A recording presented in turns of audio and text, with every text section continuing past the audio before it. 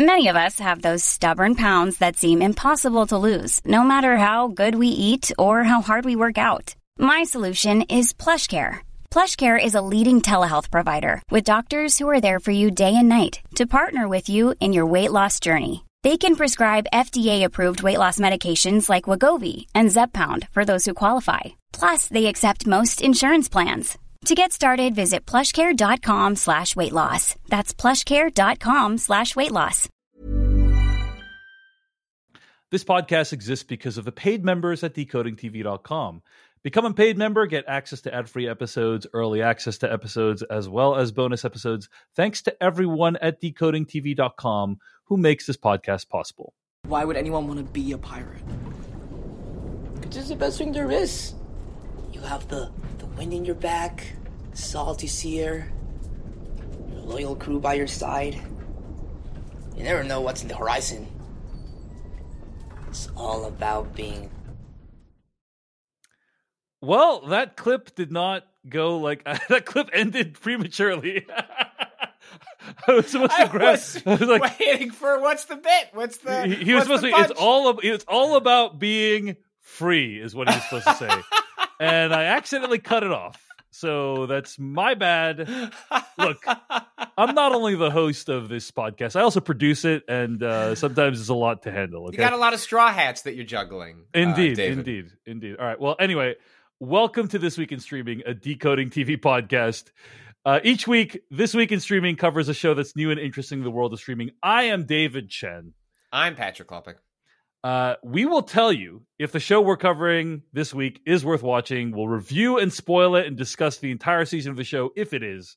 Today we're going to be discussing season 1 of Netflix's One Piece, which is all 8 episodes of which are streaming right now. Next week, I want to announce we'll be continuing our coverage of Ahsoka and also covering The Continental, a show that takes place in the universe of John Wick, which will be streaming on Peacock. So next week, Ahsoka, we'll be doing another mini-sode on Ahsoka and then covering The Continental.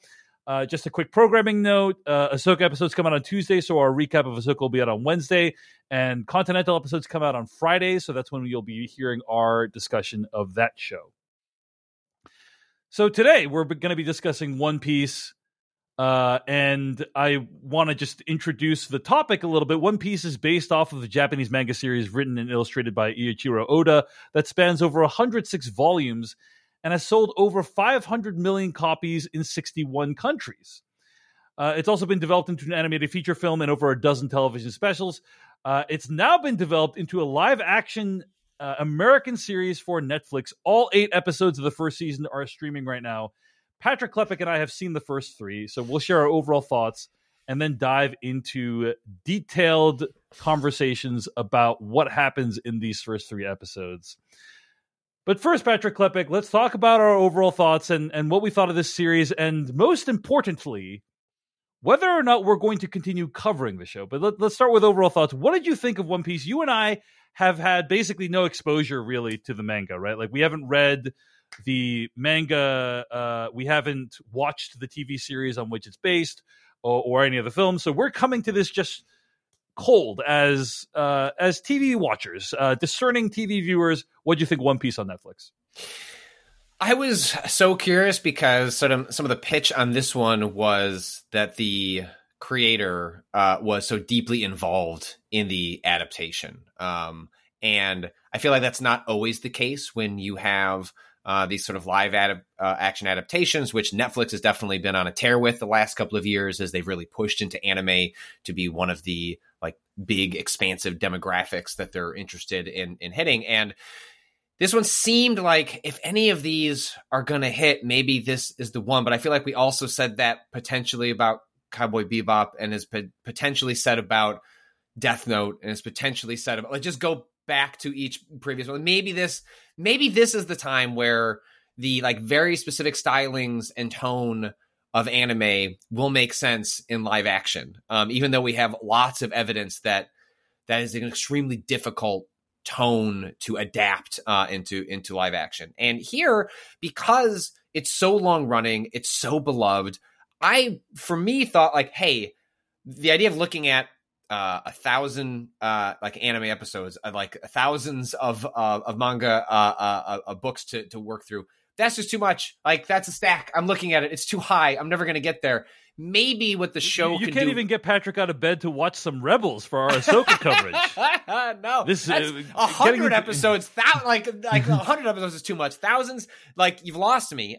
Getting into One Piece is an impossible task for Patrick. It is, but something I really enjoy in my video game work, something I enjoy in like all my work, is I love it when I can hopefully get a sense, like, why are people so obsessed with this? What is it about? Like, even if it ends up not for me, my thought was, can the live action show give me enough of a taste that I can see, oh, I now understand why you could go off the deep end for this show. I can understand, like, why this character, this world has inspired such a following. It's not just in, in literature and in animation. It's like, there are so many video games as well. You walk into any, like, Target or Hot Topic, and, like, there is one, like, anime is extremely popular. It was impossible to find when I was growing up. It was not expensive, like VHSs or DVDs. Like, there was not a lot for you to watch. So to get into these shows was difficult. So there's all to say, I think my thoughts on One Piece are, I think it's a bit of a mixed bag as an adaptation in ways that we'll probably unpack that are related to, I think, increasingly what is seen as like a house style for Netflix and how they do their productions. I think the inherent challenges of doing the extreme tonal bouncing that happens both in anime writ large and also in One Piece specifically as a piece of art. But I do think it does enough broadly on the back of the actor playing Luffy to get me to understand what is unique, what is interesting, what is fascinating about this world. Even if the show didn't do enough that I don't think I'll get more than 1 or 2 episodes in to see the conclusion of the arc that's in front of us. But I do think it is successful in translating what is interesting about this. I just don't know that it's necessarily wholly successful at being on its own an excellent TV show, at least in the episodes that you and I watched. Yeah, I agree a lot with what you're saying, Patrick. I think, Patrick has been very graciously working with me on Decoding TV over the course of the last few weeks, and will continue to work with me, hopefully, over the course of the next few months. And so we talk a lot about what we're going to cover and how we're going to cover it. And we both watched the first 3 episodes of One Piece, and we're going to recap them momentarily. But I think we both came to the conclusion, like, hey, yeah, I don't know if we need to continue watching this. Like, I don't know that we regretted our time spent with the series. I don't think we had a bad time or anything, but it just feels like, for me, I would say it feels a lot like Ahsoka to me, which is kind of like, I don't have any objection to this. It's kind of like, it has its nice points. There's some cool moments that I think are cool. But it just feels like it's for an audience that's not me. It's for people who are like, fans of the source material. And the purpose of talking about it on a show like Decoding TV is to ask the question, does it have crossover potential for people who aren't into the source material? And I think for us, the answer is limited, right? It's not terrible, but it's not like, oh, wow, we need to keep finding out about what's going on. Patrick Klepek, I have this theory of adapting animated or comic book or graphic novel things into TV or film that I want to share with you. I kind of put this in the notes, but I'm bringing it up to the top, which is I feel like if you are going to adapt something from a comic book or something that's animated into live action, I think for me, the most successful versions of those things are either ultra realistic or extremely stylized and like fantastical and not even based on the real world, right? So I'll give you some examples of each one of those, right? I'm not saying I love the film, but I actually appreciated the world building. Zack Snyder's Watchmen, great example, where that to me feels like an ultra realistic world. Yes, there's like flying owl ships and stuff like that, but like in terms of tone and feel, it's like this feels like a very gritty, realistic world. it feels like this world follows the same physics as our world. It feels holistic, right? Yeah, It feels like it plays by its own rules, and thus, even when it steps outside those a little bit, it still feels in tone, in piece with the world that you're watching on screen. Yeah. Kick-Ass would be another one. You know, that's a movie where it's like, that still feels like it takes place in our world, or could take place in our world. So those are a couple of examples. Hyper stylized. I'm thinking of Speed Racer, you know, the Wachowski Speed Racer, or Sin City, right? Those are movies, and all of those movies I just named, I think, are pretty successful in what they're trying to accomplish. I feel like my big issue with One Piece is it falls into this uncanny valley of it's not quite super gritty and realistic, and it's not quite extremely stylized with no relation to our world. And as a result, it falls into this awkward middle area where it just feels like I'm watching people play dress up and trying to imitate the source material. That's kind of what it ends up feeling like to me. Another big issue is I'm not really finding myself attached to these characters emotionally. Like, I'm not invested in these characters yet. And that's a real problem for me if I want to dedicate 8 hours of my life to this show. You know what I'm saying? Like, and that is no disrespect at all to A, the source material, or B, even the performances necessarily. Like, it's just the way that this show has told the story has not made me really care about these characters. And we can talk about why that's the case momentarily. But before we get, so I think our conclusion is, unfortunately, this is probably as far as we're going to go for One Piece when it comes to Decoding TV. But that being said, Patrick Klepek, any other thoughts on One Piece overall before we get to the detailed conversation about what happened in the first 3 episodes? I do think your point about Ahsoka and how it sits in conversation with One Piece is interesting, because it's about, in some ways, it's about who is the audience for this, and the confusion over who is this pitched at. Is the One Piece adaptation from Netflix, hey, One Piece fans, like, wouldn't you love to see what it was like? Want to see this like brought into the real world, which is a huge amount of the appeal of comic book movies, is like this thing on a page or in a cartoon, like seen with built with like and there's there are big sets in this show, right? Like it is not just a like digital effects fest. Like, you really do feel often frequently like you are on sets in places. I would say the production value overall is very strong on the show. You see the money. I think the lighting, the cinematography sometimes fails, like the budgets of the sets, but like, or like, is this meant to bring in other people? Is it meant to translate what's interesting about those other works for an even larger audience? And I think that's where it's a difficult thing for these works to juggle, and they're approaching them in pretty different ways. And I'd be very curious.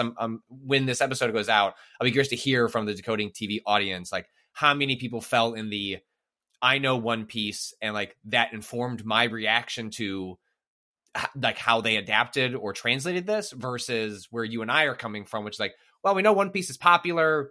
I know that it's a guy in a straw hat, but beyond that, like, I need the show to do the heavy lifting. But the other thing that is that the two works have in common is, you know, we joke about, well, with Ahsoka, you need to have watched, 100 plus episodes to really land the emotional beats. And there are things happening in that show, no spoilers, that like really seem to illustrate the divide between having that investment and the payoffs that come with the story they're telling in that show. And in One Piece, it is specifically, and this is true of like manga and anime, where it is slower paced and doles out those developments over longer periods of time, because deliberately they are longer works that are not going to have 8 episodes. It's going to have hundreds, thousands, go on for a decade. And that's just a different structure of storytelling. And I think when we get into breaking down our reactions to the individual episodes, I think it might illustrate where those modes of storytelling are then in tension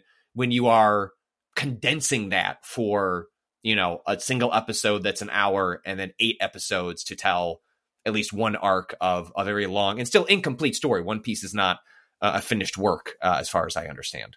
Yeah, that's a great point about how sometimes when you compress, hundreds of chapters of book into one episode, shortcuts can be taken, and that can feel a little weird.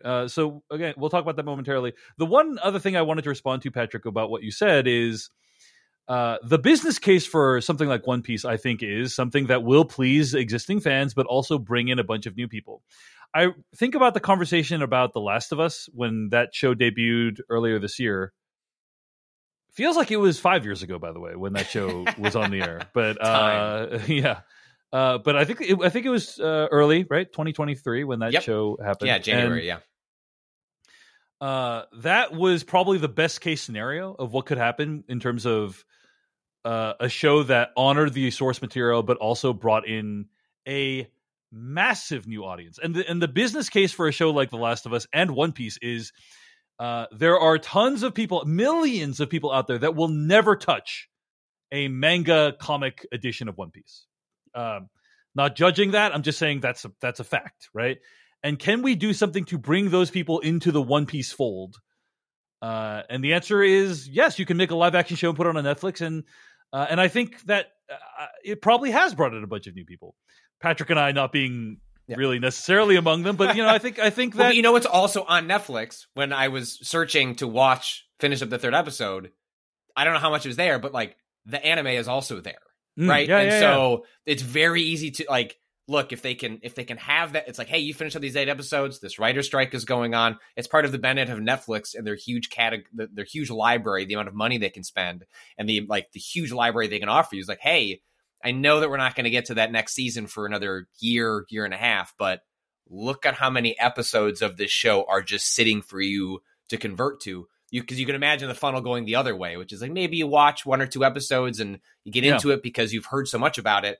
And it's like, well, there's like so much more waiting for me in the animated category that you can just dive right into. And so all of a sudden you see, like you said, the clear business case from Netflix perspective of like why they're just probably, no matter how this one pans out, I think the buzz on it has been decent at least. And it's consistently in the top 10 charts. And it's in their charts. Like you understand why they'll continue to burn money at like the altar of anime, because the audience is just enormous. Mm-hmm. They're passionate. And you kind of just need to hit 1 or 2 bank shots on these, and like the payoff can be enormous. Yeah, indeed. Well, those are our overall thoughts on the first 3 episodes of One Piece. Let us know what you think of the show at decodingtv@gmail.com. And if there's a massive letter writing campaign, Patrick, maybe we can cover the rest of the season. Look, they convinced us once. Yeah, they convinced us once. Like we got Ahsoka-sodes. I know you're not calling them that. You keep rejecting the branding, but it is possible to sway us. It can happen. Indeed, decodingtv@gmail.com, and of course you can find us across all platforms at Decoding TV, YouTube, Instagram, Threads, TikTok, etc., and also get more episodes of this podcast at podcast.decodingtv.com. Become a paid member and support the show at decodingtv.com. If you thought the only way to get a more defined jawline with natural-looking results was through surgery, think again. Juvederm Volux XC is a non-surgical injectable gel filler that improves moderate to severe loss of jawline definition and can help you achieve natural-looking results with little downtime. Even better, this improved definition lasts up to 1 year with optimal treatment. No maintenance required. Improve jawline definition for a smooth, sculpted look with Juvederm Volux XC. For important safety information and to find a licensed specialist, visit Juvederm.com. That's JUVEDERM.com. Not for people with severe allergic reactions, allergies to lidocaine, or the proteins used in Juvederm. Common side effects include injection site redness, swelling, pain, tenderness, firmness, lumps, bumps, bruising, discoloration, or itching. There's a risk of unintentional injection into a blood vessel, which can cause vision abnormalities, blindness, stroke, temporary scabs, or scarring. Talk to a licensed specialist to find out if it's right for you. Life is full of what-ifs. Some awesome, like what if AI could fold your laundry? And some, well, less awesome, like what if you have unexpected medical costs? United Healthcare can help get you covered with Health Protector Guard fixed indemnity insurance plans. They supplement your primary plan to help you manage out-of-pocket costs. No deductibles, no enrollment periods, and especially no more what-ifs. Visit UH1.com to find the Health Protector Guard plan for you. All right, Patrick Klepek, let's talk about what actually happens in these episodes. One Piece is an 8-episode live-action adaptation of the long-running anime and manga series One Piece about the misadventures of Monkey D. Luffy and his pirate crew as they search for the mythical lost treasure One Piece, which crowns the next king of the pirates. Episode 1 opens with Gold Roger, king of the pirates, being executed by a law enforcement group called the Marines. Before being killed, Gold Roger announces he's hidden a powerful treasure, the One Piece, and thousands set off in pursuit. Let me pause here for a moment. I just love how big of a troll this is. You know, like you're about to die, and he's like, "Hey, there's a treasure out there, and you all should suit up and get out there." Maybe he's lying. Maybe he's full of crap. We don't know. We don't know at this point in the show. But he's just like, I love. You know, it would be the biggest troll of all if there's nothing out there, and he's just kind of wasting everyone's time and energy for no reason. You know, that would be again. Like I don't know where the different like the works are, but like I believe they're ongoing, and so my assumption there is that the One Piece has not been found, and just they're having lots of misadventures along the way. And in terms of like, it's almost like the real One Piece, Patrick, is the friends that Luffy made along the way. Do you know what I'm saying? Yeah, but it's a good MacGuffin. Like I did not understand until watching this intro, like what is the One Piece? Why is it called One Piece? And when I got through that opening, I was like, that's good. That's all right. Like that's a fun way to set up a bunch of stories that could go in any which direction. Like that's all right. King of the Pirates. What does that mean? What, do you have power associated with being this king? It doesn't appear that you get territory. Yeah. Then again, this is a world where you're eating devil fruits and turning into, you know, characters from the Fantastic Four. So maybe there is something hidden in there. Years later, we're introduced to Monkey D. Luffy, a plucky kid wearing a straw hat who wants to become the new king of the pirates. His tiny ship sinks, but he hides in a barrel and stumbles into a firefight between a ship that once carried the pirate hunter Roronoa Zoro and a wanted pirate captain Alvida. On board, Luffy befriends Kobe, a skittish crew member on Alvida's ship. Luffy gets in a skirmish with Alvida and reveals his body is basically made of rubber. Should we talk about the Luffy, like the character of Luffy at this point, or should we wait until later? What do you think? Like, let's take a little tangent and talk about him. Sure. Okay? I don't want to get a bunch of angry letters and death threats. I have no. I gotta tell you, anime avatars though. David, you're playing with fire. You're playing really? Like, do they take things seriously? Do they take things seriously, Patrick? Touching coals. I can't tell. I couldn't tell from my adventures online. I am not saying anything about the actual character as it was rendered in the books, okay? Which I'm sure is beloved and amazing. You know, my colleague Stephen Tobolowsky had a saying. He says my colleague Stephen Tobolowsky he played Ned Ryerson in the movie Groundhog Day, the insurance salesman, and he said Ned Ryerson could be big, like that performance could be big because he is the spice in the stew, you know, and you always got to know who's the stew and who's the spice in the stew, and like the spice in the stew, it's like, you know, he can be big because he's a spice, meaning he's only in like 5 minutes of that movie, right? He's only like bloop, and then he can be as big as you want, and then that's it, right?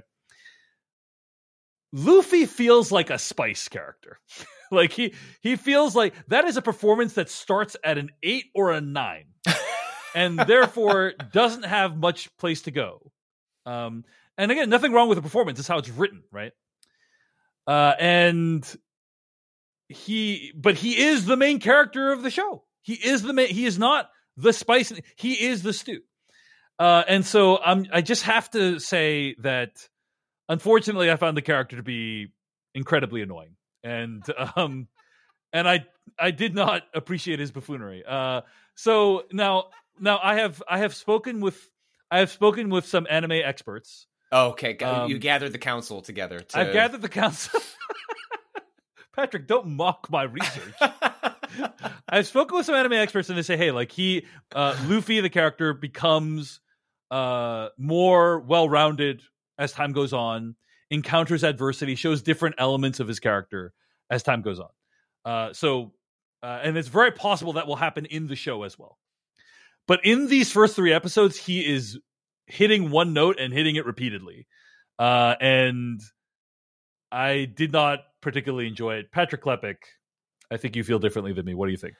I do. I actually quite liked how center of the universe the performance is. Like, it is just dropped in as a question mark. I think part of the issue that you're having, and I do understand it, is that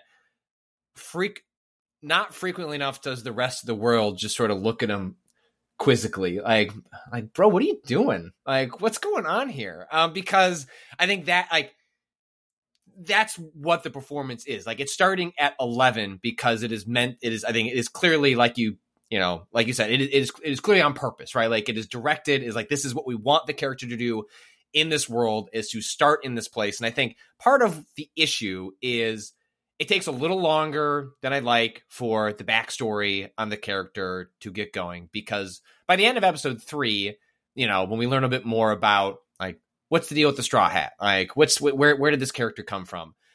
Even though they haven't been humbled necessarily, you do understand the sheer kind of arrogance and confidence and, like, where this character operates between the two of them that allows them to get from point A to point B to frankly to point Z. And I guess the reason it worked for me, the reason I was able to buy into it for as long as I did in those first 3 episodes, is because I found the performance itself to be very charming and endearing. I'm guessing, based on what you're saying, that like the 6th time they make the joke about, like, we are a crew, we're not a crew. Like, you weren't finding it that funny in the 6th time, and I was saying, like, make the crew joke again. Like, I still think it's pretty funny. Like, say the thing, say it. and I think it does ride on a knife's edge, and it is one of those bits where I wonder, on some level, this show probably, and maybe this performance, benefits from, the equivalent of the showrunner, the creator of One Piece, being involved very deeply. On the other hand, if you have the long view on where that character goes, do you end up shortchanging, that development early on for people who don't have a sense of where it's, you know what I mean? Like, if you go in with the baggage of, like, well, I know where this character's going, I know some of the adversity they're going to go through, you almost can so we can surely we can start him off as you said, an 11, and then when he changes from that will be interesting. The issue, as I think you're hinting at, Patrick, is we might never, like, a lot of viewers might never even get to that point, right?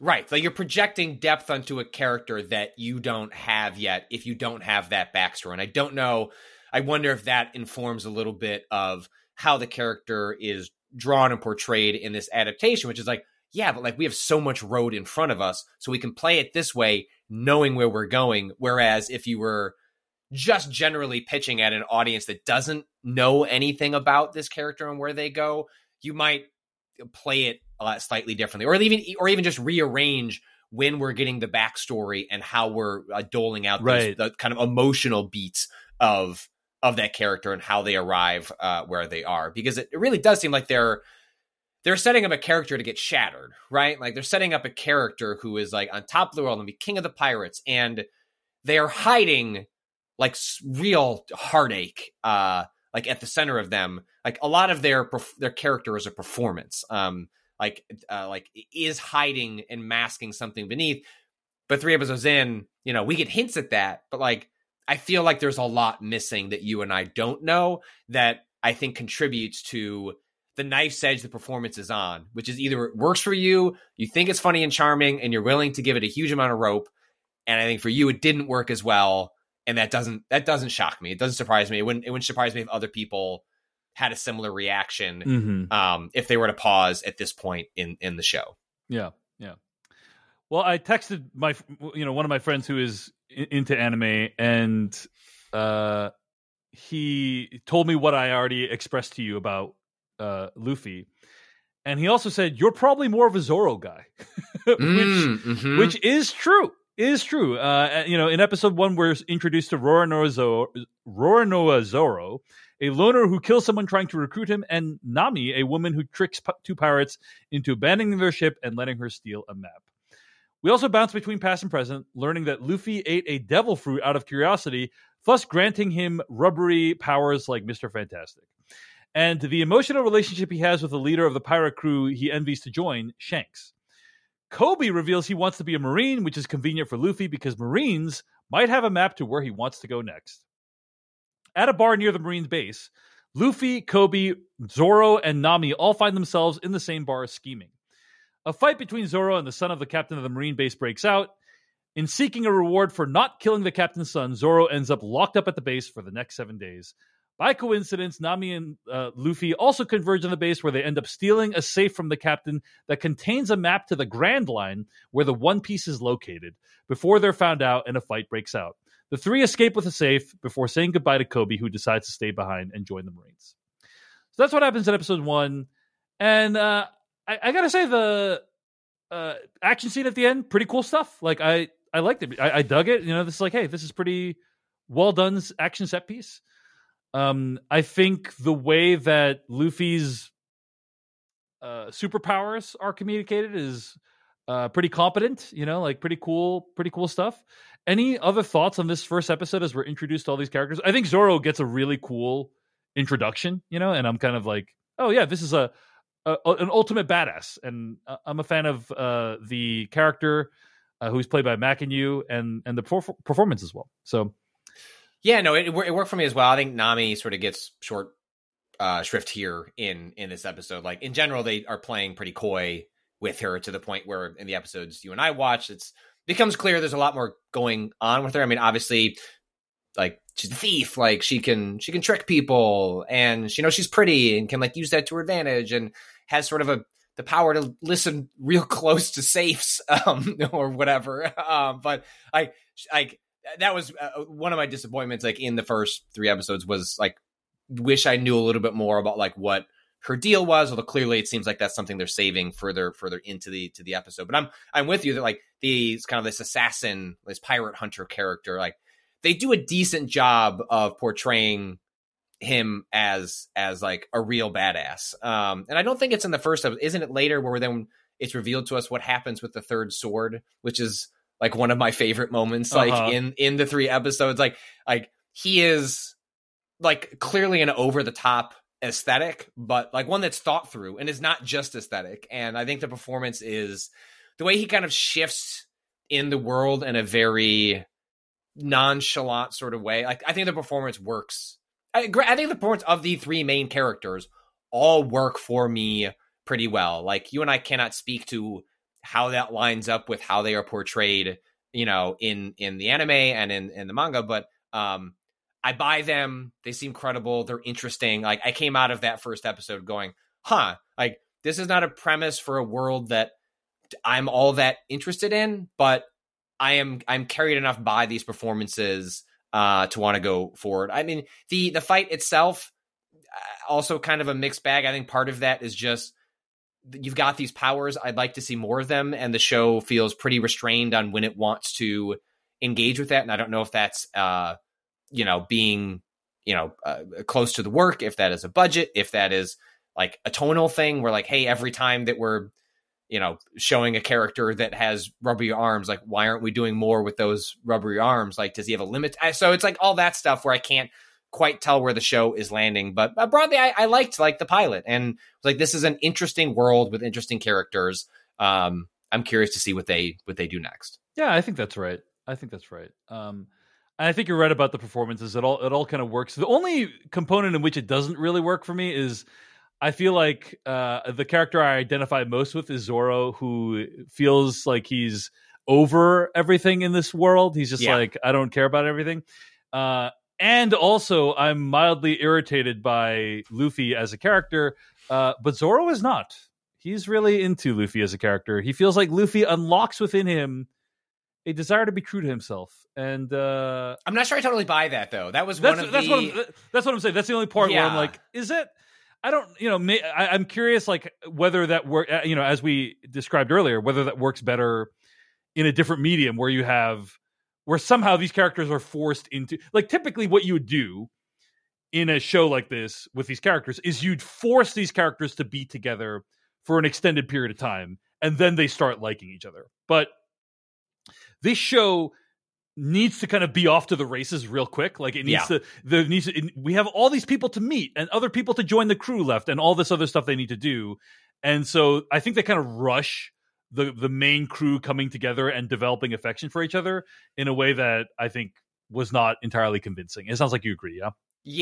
Yeah. Well, especially like Nami, I get, because she has a different agenda, right? Like, so I can understand. Yeah. Like, she seems like she is using, like, she knows what she's doing. This is a plan. Whereas, like, Rona Zero is sort of just drifting through space. Yeah, like, Zoro, Nami makes it because Nami is like, she's doing everything on purpose. But Zoro, it's like, maybe he will be revealed to also have a plan, Patrick. But like, so far, it doesn't seem like it, right? No, he's just sort of like, well, that's a nifty little object. I guess I'll follow that one for a little while. And that seems to sort of betray a character that is otherwise deeply calculate. Like, there's an ambivalence to him. Maybe that's because of a trauma or like a world weariness. But he does, and there's a broad indifference. But like, he makes choices for a reason and has like a moral code that we like see outlined even in that first episode, with much respect to eating that food off the floor. I enjoyed that little bit. I thought that revealed a lot about that character. It was like a nice touch for like a scene that's bouncing between like 7 different characters and trying to give them all something to do. And like that little bit, I thought really illustrated a lot about a character that is meant to be purposely standoffish. But yeah, I think we're on the same page where it's like, I think we've rushed like 3 episodes of an anime that like explain like, why would he get on that boat when he doesn't have to? Even if it's like, okay, fine, I get it. I know they're all going to become a crew together, but that character in particular, I didn't really buy why they got on, other than just sort of a, well, I guess I got nothing better else to do. I guess I'll get on this boat. All right. One of my favorite podcasts, the Extra Hot Great podcast about television, has a segment called I Am Not a Crackpot. Where they say, I am not a crackpot, but this thing bothered me, right? And there's certain aspects about the show that bother me, like, okay, the guy who's in charge of the Marine base, right? He has this gigantic metallic, like, jaw thing on his face, and it looks cool, you know, and I'm sure that's from the that's from the anime, right? Yeah. But the entire time I'm looking at this, I'm thinking to myself, why does he have this? Like, what is the purpose and design of this object? And in my opinion, in a better show, I wouldn't be wondering that, because I would be like, oh, that makes sense. Like, characters have this in this world because it protects them, or there's some reason he has it. Like, maybe there'll be some backstory where they'll explain it. So like, I will hold judgment on that regard. But it feels like there's a lot of times where stuff is just happen. Like, we're just seeing stuff because it's in the anime, as opposed to in the best of this kind of thing. I'm watching a thing and I'm watching something happen, or interesting visual design flourish or something, and I'm like, oh, that makes sense in the context of the world, right? I get why that person would be wearing a metal jaw thing. I get why that person's using a flying car in this steampunk world or whatever, like, I get why this is happening. And I don't know, maybe it didn't maybe I'm just the only person that something like that I think this is one of the issues, I think, with live action adaptations in general, is the suspension of disbelief is different. I think when you were watching real people play out these actions, in which there was just something fundamentally different that happens when you were watching animation, whether it's like hand drawn or made on a computer, in which there's already a suspension of disbelief that happens, because you know that you're watching something that is fundamentally artificial. And so I think the moment when you so it's not like whether or not that is better explained or like shown in a power set in a fight that like suddenly makes like, well, who cares if it's explained? It looked cool as hell, because that doesn't happen in the fight, right? It's not as though like the jaw like is used to great effect in the ensuing fight. That's like, well, sometimes a cool thing can just be cool. But I do think this is one of the fundamental issues that these adaptations face when taking these more fantastical elements, is that the moment you put it in live action, our brains like get on the fritz a little bit, where you need to explain it, or not necessarily explain it, but I'm grasping like how to explain. Like there's a suspension of disbelief that is much harder to grasp in live action than I think in other formats. And I think that is an example of one of those in which you like want it to be either grounded or explained or done something cool with. Otherwise, like it just doesn't quite all add up to you. It's a distraction, right? Right. Yeah. And my colleague Jeff Kanata on the Filmcast put it really well, I think, when we were talking about the Little Mermaid live action remake. Sure. And he was saying how if you were going to adapt that, if you were going to make that story, there is no way you would make the decisions that they make in the live action Little Mermaid remake. Like, it makes no sense to make ultra realistic looking versions of these fish. Like, that just doesn't. That doesn't make sense unless it is the artificial construct that you've imposed upon that piece of work.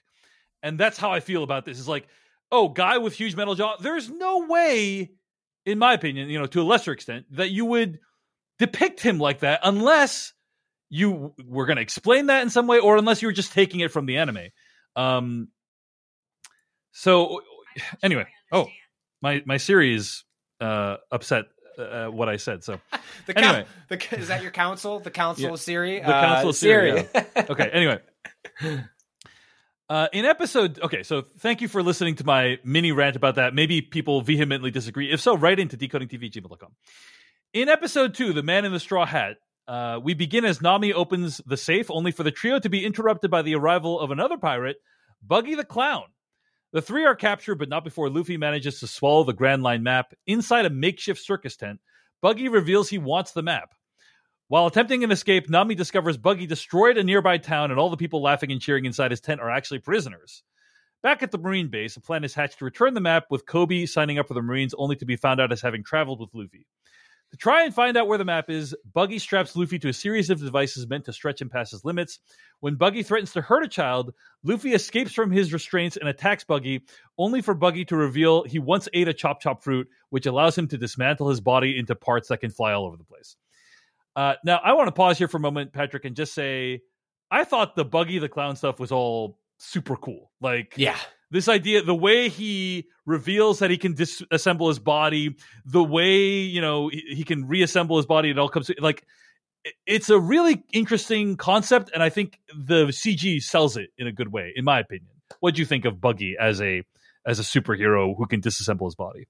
Yeah, I'm with you. It was a really neat reveal. It was one of those moments where I wish I'd seen that in a trailer, and I was like, I'm sure it's in the trailer because this trailer is probably pitching to people that know what's coming and they know what this character does. But it was such a great, because Luffy having stretchy arms, which is a kind of an odd superpower to have, opens the door to, well, I guess you don't quite know, is this something everybody has? Is this common? It doesn't, one of the things the show does, I think, pretty well is like, it doesn't necessarily establish what does this mean for the rest of the world. It's just that our character is pretty quirky and different and has this unique attribute. And I think one of the things that I grew to like in like the second episode and the subsequent episode is like, oh, okay, there's going to be kind of a unique villain of the week bit, like a kind of a monster of the week structure to this show, while like a broader narrative is playing out in which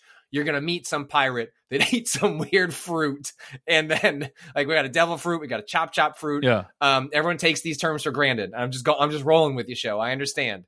And I thought that reveal was great. I thought the way, like the solution they have to dealing with like that unique attribute of Buggy is great. And frequently those moments where the show leans in to its most fantastic elements. Again, I don't know how it balances this in the other works, but I wanted more of that. I was like, I feel like this show is at its best when it's being odd and strange, because it clearly has a lot of cool ideas in which its mishmash of aesthetic and like power sets of like the people that exist here are just really unique and interesting. And the show has interesting ideas, and the original work must also have interesting ideas about how those would play out and how the characters would react to it. And so I think those sequences are some of the like real high points of this show in general, where I was like, I just wanted more of that in almost every turn.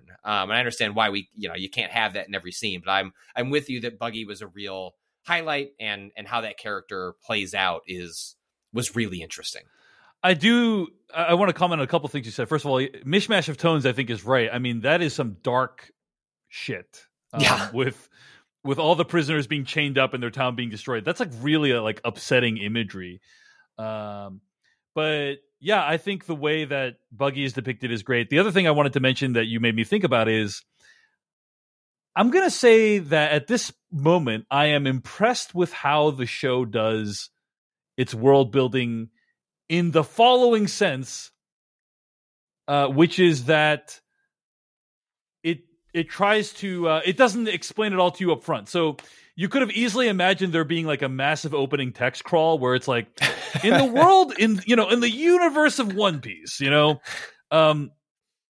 is a land. The world looks like this, and Middle Earth looks like and scrolling through a map, showing us different fruits, people getting different powers. Exactly, people have different powers from the fruits and stuff, and they decided to not do that. Right? They decided to do it organically through the course of the episodes, and have actually an excuse for someone to draw a map on a thing and explain that. And I do appreciate that, even though I'm not a fan of the world building overall. For reasons I've already discussed, namely the uncanny valley effect, I think that the way in which it slowly doles out the details of the world is pretty skillful and shows a lot of confidence in what they're doing. So I do want to give them props for that. Well, it's also surprising. Like, I feel like the show, when it's at its best, is surprising you with the thing that's around the corner. Right. And I don't think it's in a gotcha sense. It's just really, like, as I think you're pointing out, smartly in like, hey, this world has more going on than you think, and it always seems like it fits, right? Like there are enough pieces early on that it opens the door for it to keep like stacking these bricks in interesting ways. Right.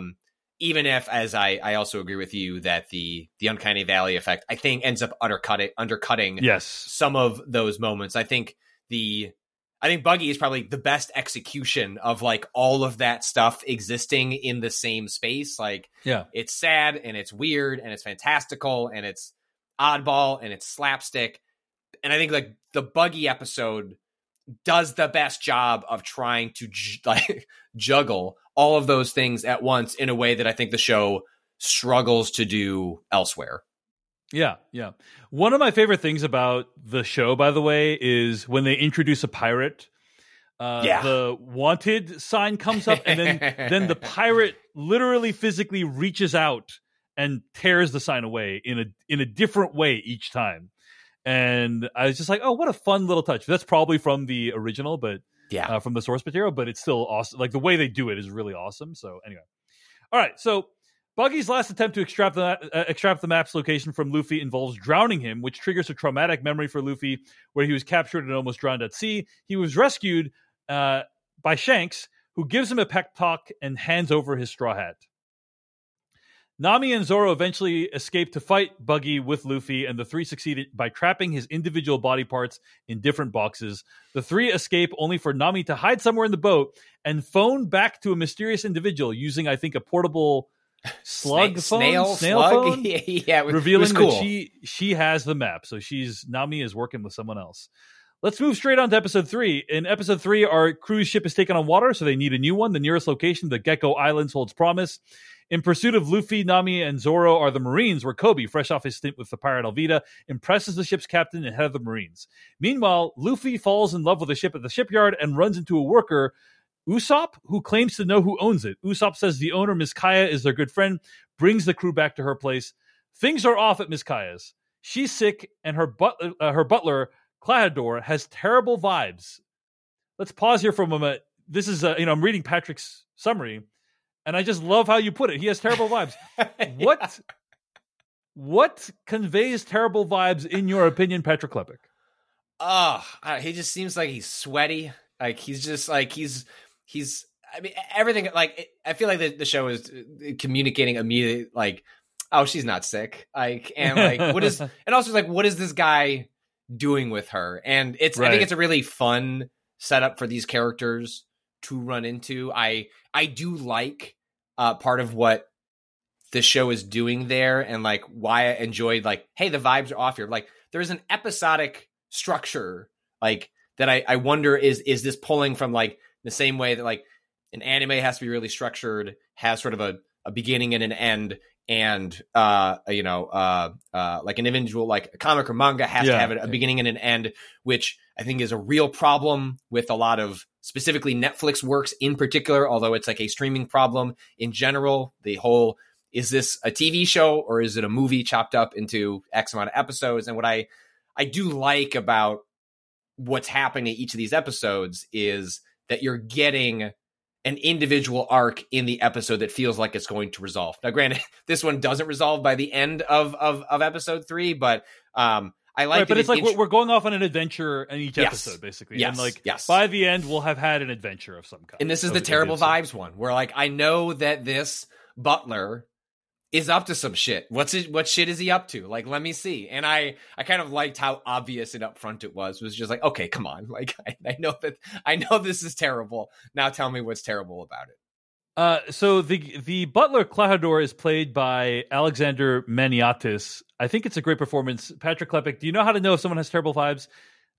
So it's a very finely calibrated performance. Like, every mannerism feels like really deliberate. And one of my favorite touches is at some point he's berating his staff and he goes to straighten out his glasses, and 99.99% of the people in the world, when they go to straighten out, I have glasses, when they go to straighten out their glasses, they use their fingers. That's just a normal human being thing to do. They take their fingers, they move the glasses, or they push it up on their nose. And this guy, he used his palm to straighten his glasses. He's like, used his palm to straighten his glasses. And I was like, damn, that is some evil shit right there. Do you know what I'm saying? I'm with you. Only an evil person would straighten their glasses using a palm. Wow. Every episode, David tries to find something to set the audience off with to write in a bunch of letters. And I think it's not going to be your thoughts on the main character of the show, Dave, but it's going to be all the palm. Well, I'm going to put this out there too. Your sketch, your sus. That's right. Well, he also was wearing gloves at the time. Yeah. So it's the gloves and the palm. Like if you have, I understand if you don't get fingerprints everywhere, but he's already wearing gloves. Okay. Anyway. Well, part of what I like about the performance is that you can tell, like, you can tell that it's a performance, but in a way that like someone is just hanging right off of the edge, just like they are tired of being this character, and that I feel like that comes across in this character's performance really well early on, and is part of what contributes to the terrible vibes. Just like someone has been doing this for a very long time, and they're tired of doing it, and like so then the fun of the episode just becomes, when are they going to break? Yeah. Well, the crew stays for dinner. It's revealed that Klahadore and the House's staff are conspiring to poison Miss Kaya in the hopes of stealing her riches. Nami ends up befriending Miss Kaya, slowly understanding that she's being taken advantage of, while Usopp reveals to Luffy that he's in love with her. Zoro, bored by the emotional talk, stumbles upon a dead body in the wine cellar, upon which Klahadore reveals himself as Kuro of the Black Cat Pirates. Zoro is seemingly killed. And his body's dumped into a well. I don't know. It feels like it's not the last we've seen of Zoro. I'm just going to put that out there. I mean, look, I watched Secret Invasion. I'm on to you. Death scenes and shows. In the closing scene, Usopp is seen in a flashback with his dying mother, and we learn his father left for the pirating life and never returned. But as the Marines close in, alongside a reveal that Buggy has himself been captured and revealed what he knows about Luffy, we know that pirates are coming. So that's what happens in the first 3 episodes.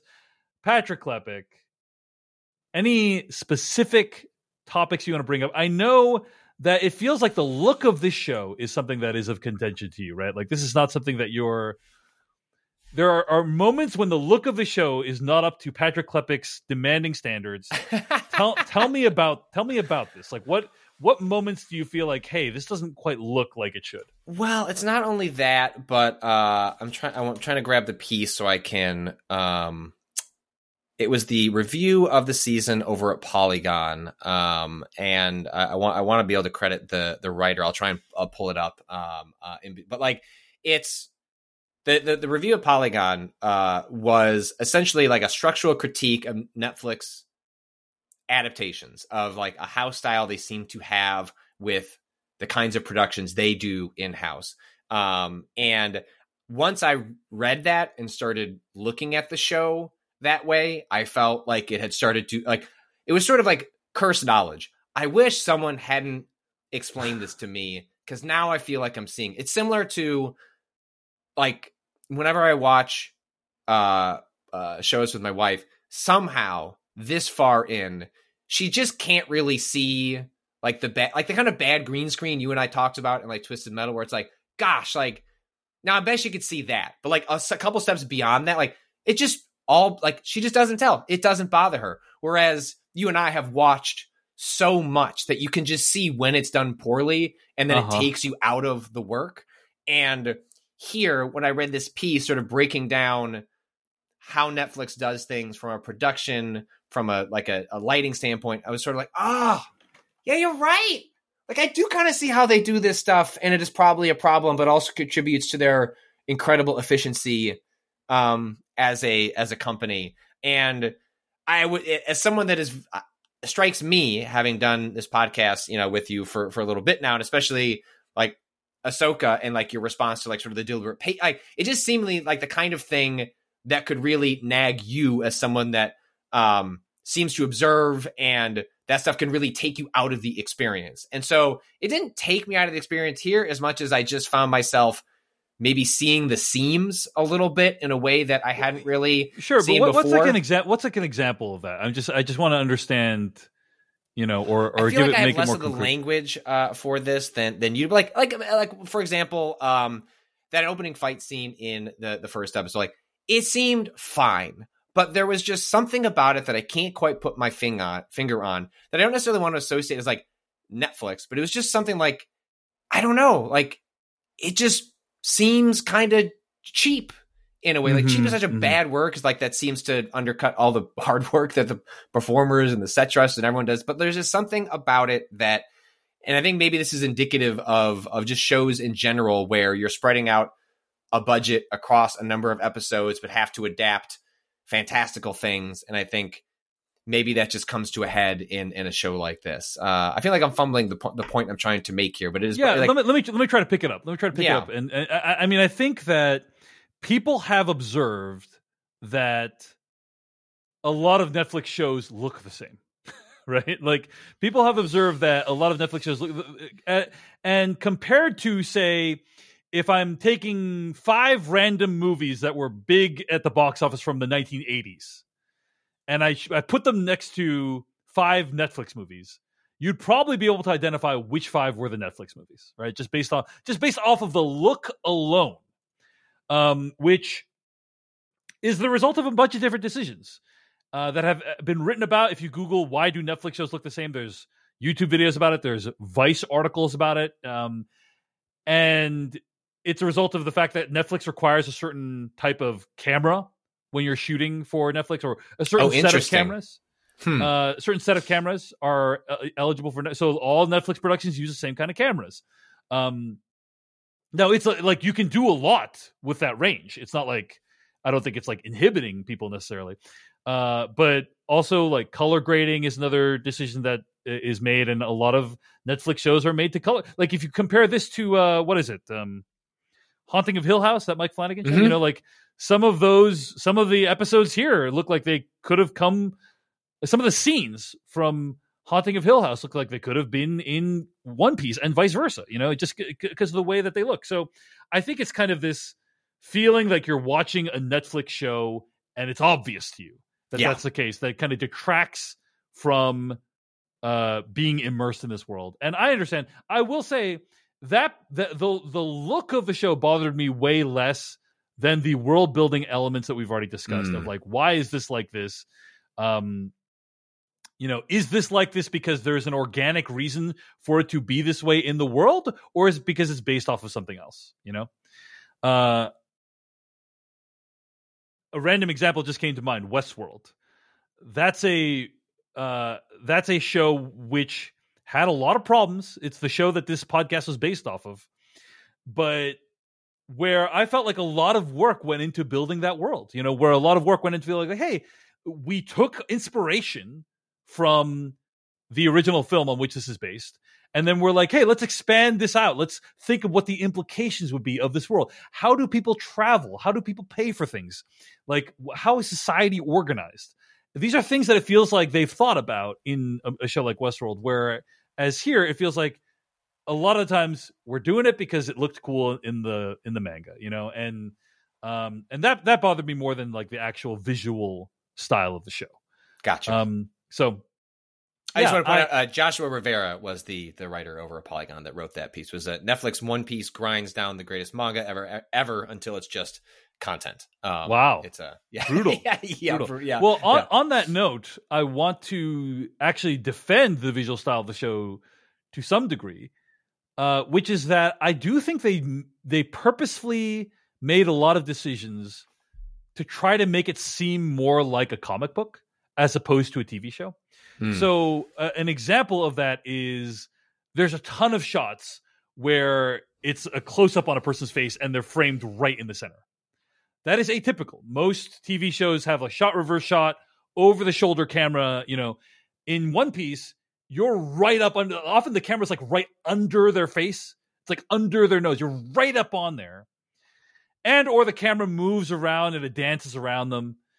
But it's very little conventional shot reverse shot, comparatively speaking to other shows. And I do think that makes it feel more alive and more like, hey, there's something different about what we're watching. If it's not quite a normal show, we're not observing this world in the same way that we would a normal show. Patrick Klepek, did you notice any of that? Did that come across to you at all? Even on a subconscious level? What do you think? Yeah, no, and I think that allows you to buy into the fantastic elements to the degree that when it does work is I think because it centers those characters and helps you ground. Like, I mean, some of my favorite shots in the show are it's mostly Luffy doing it, but when he announces, his attack, like, because he thinks it's cool to say what the attack is, which he's given a name before he does the attack, and almost every time that happens, it is the exact shot that you're talking about of like face in frame. Yeah. And rather than tracking the arm go all the way back, it keeps on your on his face, and then the arm just goes back. Not that there aren't other cool shots to show, but like the thing that's important is that like Luffy thinks this is cool, and he's doing something that's cool, and like it's actually cooler to watch his arm stretch behind him while our eyes are directed towards his face. And I think it helps sell something that is much more difficult to depict and buy in live action than it is when it's like drawn with, pencils or animated into some degree. And so I think all of that helps to establish that world in a way that I think would be much more difficult if it was being much more, I don't know, flowery with the cinematography and the angles. It's like, just keep us with the people. Because that's what ultimately, like, I think your tensions with the show are, like, the show wants to be centered on these characters and is less concerned about like whether all of these things make sense as much as like they'll make sense along the way. And so I understand like your tension with that. And I think that goes in concert with the camera fixated on their faces, because that's what the show itself is fixated on as well. Mm-hmm. Mm-hmm. All right, Patrick Klepek, any other topics you want to mention, or do you feel like we have addressed all these in the course of our conversation today? I think we have. You didn't like Luffy, and so that was like, I think Luffy really like kind of hangs the show hangs on. and David disagreed. I don't have any issues with the performance. I think the actor Iñaki Godoy, I believe is his name, right? That sounds right. Yeah. He is doing a great job of what he's being instructed to do. But it's just really the writing and the character so far that is not really, is not really resonating with me. He should be the spice and not the stew itself, in my opinion. But it'll probably work a lot for some people. And I know this is like one of the most beloved characters of all time. So, I don't want to say too much negative about it. But, yeah. The other, I guess the last thing that I think about is I thought about this show in conversation with the fact that over the summer, one of the big things that blew up on Netflix was the USA show Suits, specifically because Suits was a show that had a bunch of episodes that people could go through. And one of the criticisms of Netflix in particular is that they have a habit of treating a season of a show as a pilot. And then if the season doesn't work out, they don't move forward with it. Whereas in like traditional sort of like broadcast structure, you film a pilot or an episode or two. If those don't work, you don't film the rest. And so it's very easy to get invested in a Netflix show over the course of a season and then be crushed when Netflix decides the numbers don't add up for whatever reason for them to continue. And so the appeal of these types of shows that Hollywood just doesn't really make anymore, which is like kind of like low stakes, long running shows that you can kind of just like hum in your life and that you have just a ton of them to work through over the course of however long you work through them. One Piece has that promise, which is that the manga's not over. The anime, like the story is not done.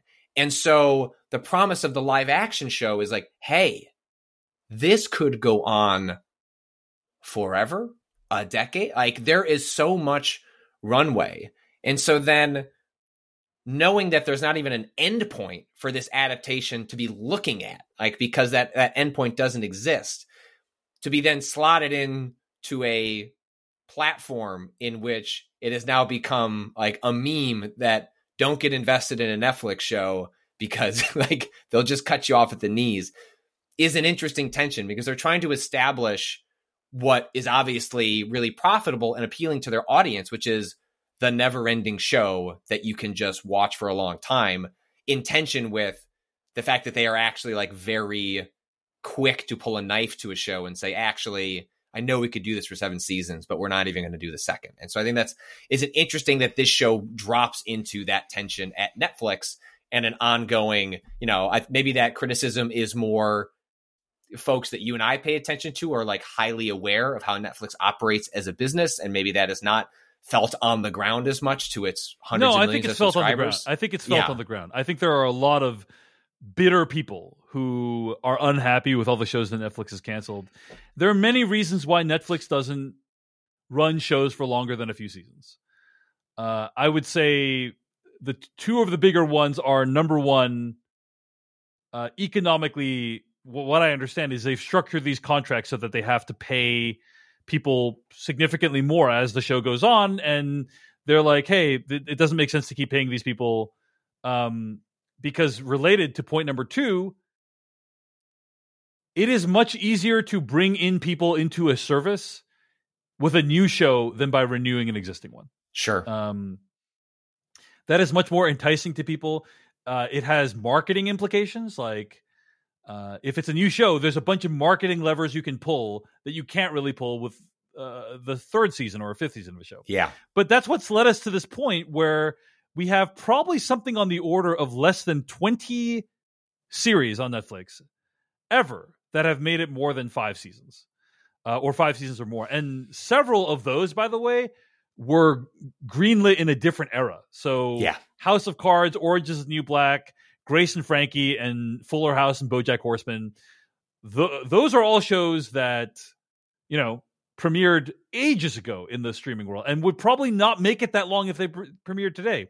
So I think you're right. It is going to be really weird to see how it all plays out. My guess is that it will get a season 2 because it's doing really well right now. It's pretty successful. So, but will it get a season 3? That is a much more dicey question for me. Yeah. Will it get a season 4? Who knows? So yeah. But I do think that Netflix made some decisions that it thought would be good for its short-term benefit.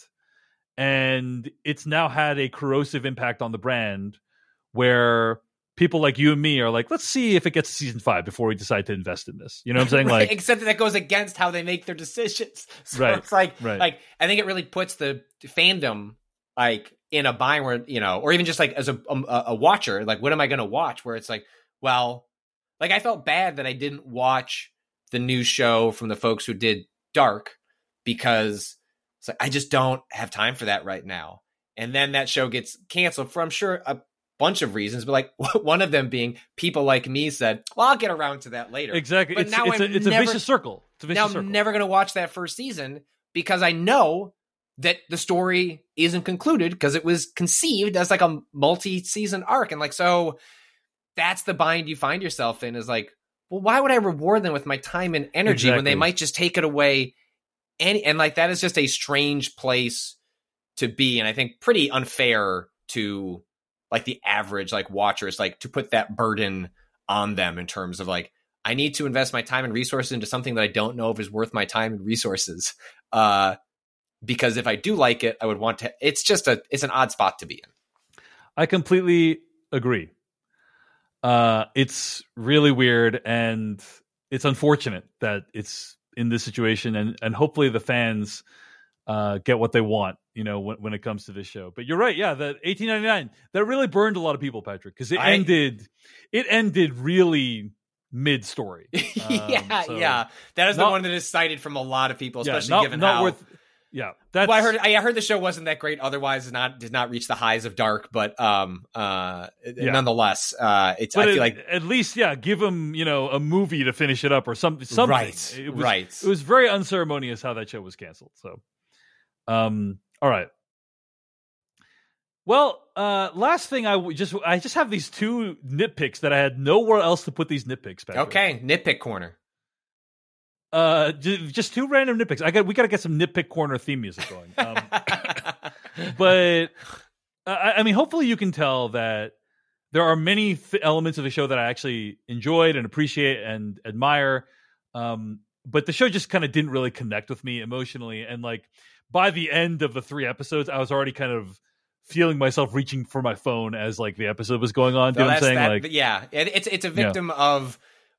It's less a bad show as much as there's just there's 900 other things I could be watching, and if those things didn't exist, I could totally imagine myself continuing to watch One Piece. Exactly. But it does not rise above the bar of like, well, but there are these other shows do exist, and I'd rather watch them instead. Right. The show we're discussing next week, The Continental, I've already seen the first episode. I can't talk about what I thought about it.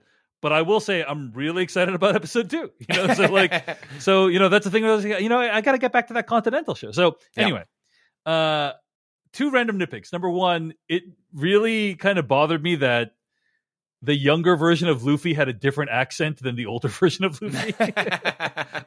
Which it does. I'm not saying it never happens that a person changes accents from when they're a kid to when they're an adult. But it just. It felt like sometimes the show just had this lack of attention, this weird lack of attention to detail like that, where you'll have for instance, they're in Miss Kaya's house, and Luffy's in this room that has 1,000 shirts in it, and it looks like they actually bought 1,000 shirts. Do you know what I'm talking about? And that looked amazing. But then other times I feel like, there's a lack of attention to detail here. I do wonder on some of that. Like, I know that the original Japanese creator was deeply involved in this, but I don't know how well their English is. I don't know how well they interpret, varying accents when then spoken in English. But I've done a lot of work in video games. I'm always fascinated by localization, translation, adaptation, and like the thing you always realize is like how much. A lot of video games come from Japan and then are localized for, different audiences. Like how much those original creators are relying on the localization, translations, adaptation teams to explain like, these are why we're making these decisions to make this work make sense in this different language that is different. And so I wonder sometimes like how much of that is the result of lack of attention to detail, and also like a creator being involved, like, well, how much does their ability to even interpret the work that is being filmed and put to film, how much can they, where are the limitations of where they can even step in to say like, this doesn't line up with how it would otherwise go? Because then you need those other people who are those localizers that are supposed to be the bridge between worlds to make sure that it is adherent. Because it sounds like absent a a coherent explanation in the narrative that, like, in theory could come later, that does feel like that's a moment where a localizer that is supposed to step between those two worlds comes in and says, hey, in order to be lined up with the work, like this should be consistent between those characters. That's interesting that you said that. You know, I think of, when I think about this topic, I think about how Wonder Woman is introduced. Gal Gadot plays Wonder Woman, right? And she was in a movie, Batman v Superman. She was in that movie before the Wonder Woman movie came out. And because Gal Gadot has an accent, in Wonder Woman, you are introduced to the world of Themyscira, where she comes from. And so they gave everyone an accent to explain why Wonder Woman has an accent in Justice League, right? Or in Batman v Superman. So it's like, that was their commitment to like selling that idea. It's like everyone gets an accent now just to explain why Gal Gadot has an accent.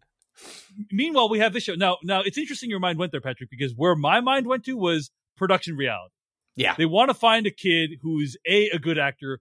Let's stop right there. That's already really difficult. Right. Let people fill in the blanks themselves. Like, I think both those things can be right. They want to find a kid who's a really good actor, and then ideally the kid has the same accent as Iñaki Godoy, but it's like, okay, well, we could either have this really amazing kid who's like pretty good, but he doesn't have the accent, or we could have this other kid who maybe isn't as strong or doesn't even look like Luffy, but who does have the accent. And, you know, sometimes you have to make those trade-offs. Okay. Yeah. And then the other nitpick is, on multiple occasions, Nami refers to Luffy's hat as being really shitty. And that just, that just bothered me so much, Patrick, because Luffy's straw hat looks like it literally came right from the store. Like, it literally looks like he just bought it yesterday. It's completely fine. And she's like, you know, like, why am I listening to this guy who's wearing a hat that he looks like he found in the garbage, you know, or he looks like you took it off a homeless person. I'm like, the hat looks fucking, like, the show is fucking gaslighting me. Like, the hat looks fine. Like, Nami, what are you talking about? What are you talking about? Anyway. Well, I feel like that's probably, like, I think what's getting conflated there is, like, in theory, bro, why do you have a straw hat? Like this is a world of fantastic things, and like the straw hat, like that's the one that you chose. But because I guess that's all leading up to, you know, you get that moment in episode 3 where she like kind of weaves the straw hat back together. But I'm with you. It otherwise looks like there's nothing about Luffy's personality that strikes me as somebody who's taking care of their shit. It should look worn and, like, you know, it should look like it's about to fall apart at any second. I'm assuming this is his 9th hat. Like, I don't actually fully buy, like, he's held on to this hat since it was given to him by Shanks, like decades ago earlier in his life. Seems like a kid who's going to leave that stuff behind after an adventure. Right.